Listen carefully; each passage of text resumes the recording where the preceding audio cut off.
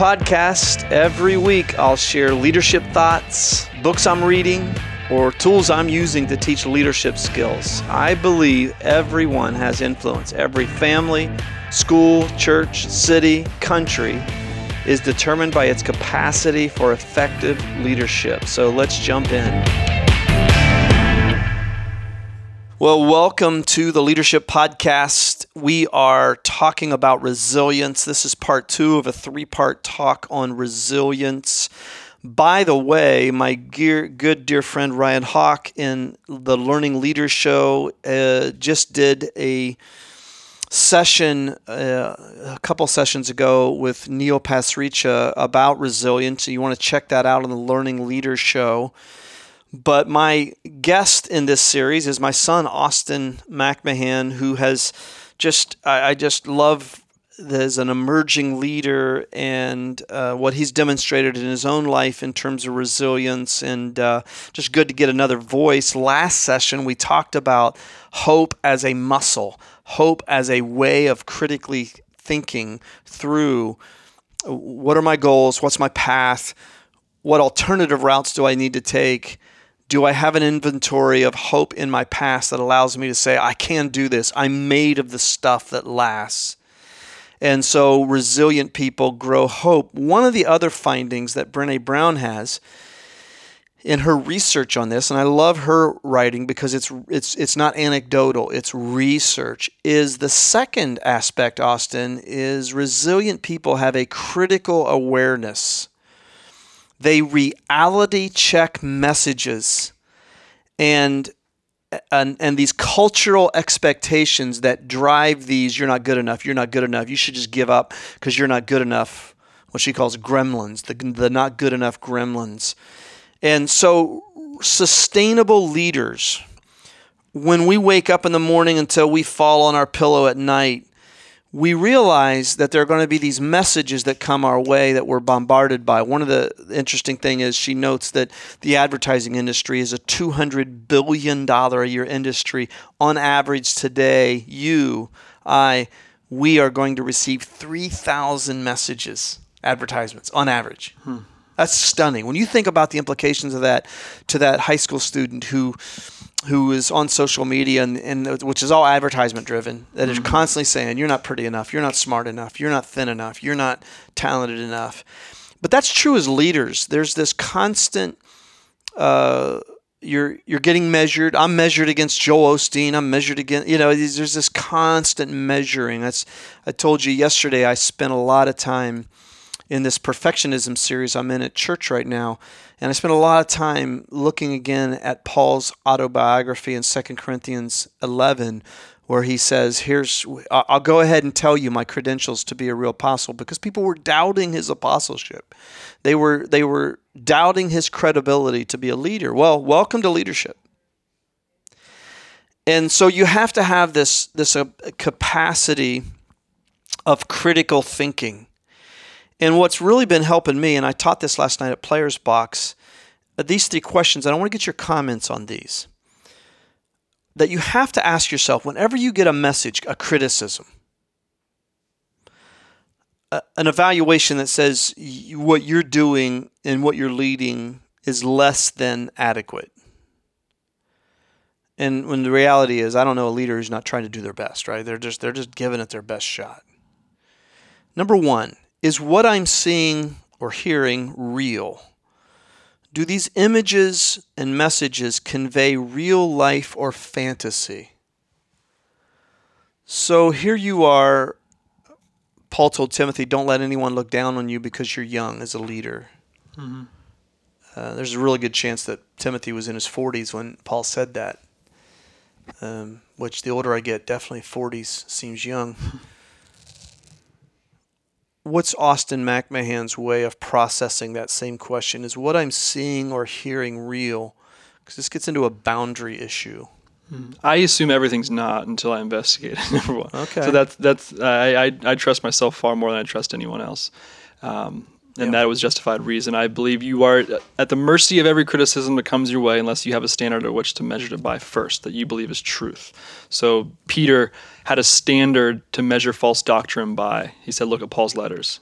He speaks the truth. Paul had a standard of which to measure all these pseudo-Christian beliefs and heresies by, because what he first received and he passed on in first words to the other people of what resurrection was, and he's battling this non-bodily resurrection in 1 Corinthians 15. This is an argument against, no, it's a physical body. So he has a standard to measure false teachings by.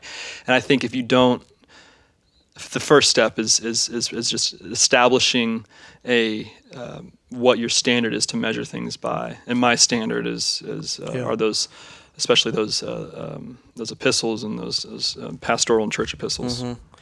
Do you so here's the thing is, that in leadership, we have to have a security of self enough to say, now what part of that is true? So I often use the example in 2 Samuel 16 when Shimei calls down curses on David and he says, "You are a murderer," and Abishai says, "David, you got the men, you got the means, knock this guy out, man." And David's response is, "How do I not know that the Spirit of God did not say to him, call down curses on David?" Which is just an idiomatic way of saying, well, what part of this is true? Well, part that he was a murderer was actually true. And so as leaders, the self-awareness and the sense of security to say, nope, that's not going to stick to me. But you know what? I need to hear this. I needed to hear that criticism. So for example, I have such a passion for inclusion, for that guy or gal who's outside looking in at the faith community, that I know one of my weaknesses is I can be too inclusive and not challenging enough. What for you is a recent, I needed to hear this message because I needed to hear this truth? Boy, I don't know. I don't know if I have one of a truth I learned. I suppose I was affirmed in that. Going by what you're saying there, I think I have to remind myself I serve sound doctrine before I serve people. I serve people through that sound doctrine. Mm-hmm. I think that's the first thing that comes to mind. Okay. Yeah. Okay. So question number 1, is what I'm seeing real? Number 2, do these images and messages reflect healthy, wholehearted living? Or do these messages turn my life, my body, my family, my relationships, etc., into objects and commodities? Number 3, who benefits by my seeing these images and feeling bad about myself? And hint, as she's reflecting on particularly the advertising industry, that these messages are always about money and or control. Now, with all due apologies to my friends in the advertising industry, there's some truth there in that. What messages does culture give you, combining those two questions, that you need to let fall off you? Yeah, well, I think marketing, number 1, is very true, and why is it plays to money, sex, and power. So so your resources, money, your capability of reproducing life, sex, and your territory, power. So these are 3 intrinsic things to humanity. So they're not making things up. They're going at what you really do need. You need the things they are giving you. Yeah. But I think it goes back to what's your standard of how you get those things, and for me, it's not just some fluffy thing, but if I ground myself in that man does not live on those resources alone, those things alone, bread alone. I think the temptation in the desert of Jesus, he has given those 3 things to a degree, and man does not live on bread alone, but the word of God. And so for me, that's that standard of which I judge by, and then everything else comes from there. Mm-hmm.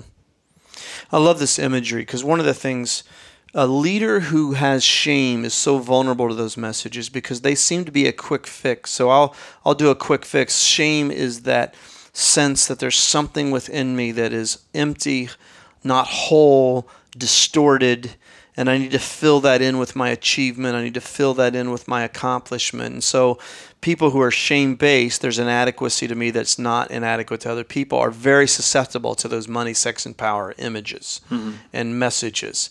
But a resilient leader has a shame resilience. If I ask you, so shame resilience starts with my identity. For me, I'm a beloved child of the Most High God with supreme value and worth, just as I am today. I have to start there. That's my point of reference. Because if not, then I become susceptible to false messages about my worth and value and effectiveness as such. What's your identity statement? Like, if you have to say today, who is Austin McMahan? I've never thought. I could get lost in that question. Probably. I've never. I try not to think about myself too much. I think I've done enough of that in my life. Yeah, that's good. I try to be self-aware, but there's a difference between just thinking about myself and defining myself and being self-aware, and that would be a good introspection antidote can be dangerous for humanity right now. Yeah. They think plenty about themselves, but they're not very self-aware. It's a very it's like spinning wheels in mud. I think discipline. I think I just like I'm probably a shame-based person. But what's more true about me is that I'm someone that gets my ass out of bed at 4:30 to read the Psalms, and like I'm just doing action. that. I'm just doing it, yeah. And so I don't know. That's like who are you? That's who I am. I don't know. I just gotta do that. 5 Psalms a day to keep me right with God. 1 Psalm a day, 1 Proverb a day to keep me right with man, like Billy Graham said. And I think if I just immerse myself in that discipline enough, criticisms and doubts come, but I'm honestly just too busy with disciplines. Yeah, I think it's a kind of a elementary way to go about it, but it's just keeping things really simple. Just get up at 4:30 and read the Psalms. Yeah, and let everything else come from there. I quote this to close: shame works like the zoom lens on a camera. When we are feeling shame, the camera is zoomed in tight, and all we see is our flawed selves, alone and struggling. And we think to ourselves, I'm the only one with the muffin top? Really?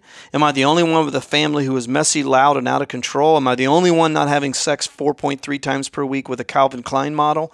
Something is wrong with me. I'm alone. But when we zoom out, we start to see a completely different picture. We see many people in the same struggle. And rather than thinking, am I the only one? We start thinking, I can't believe it. You too, really? I'm normal. I thought it was just me. And once we start seeing the big picture, we're able to reality check our shame triggers and the messages and expectations were never good enough. And so when we talk about resilience, it's taking the big picture so that the little prick points that would little paper cuts that would try to bring us down they don't affect us deeply. Today, do something that makes a statement about your true identity as a leader, especially in God, and a declaration of who you are, a declaration of your point of center, your point of reference. Turn it into a discipline and a habit. And turn it into a habit, because we are the function of those habits that we do every day that affirm that reality of who we are. Until next time on the Leadership Podcast with my guest, Austin McMahan, this is Charlie McMahan.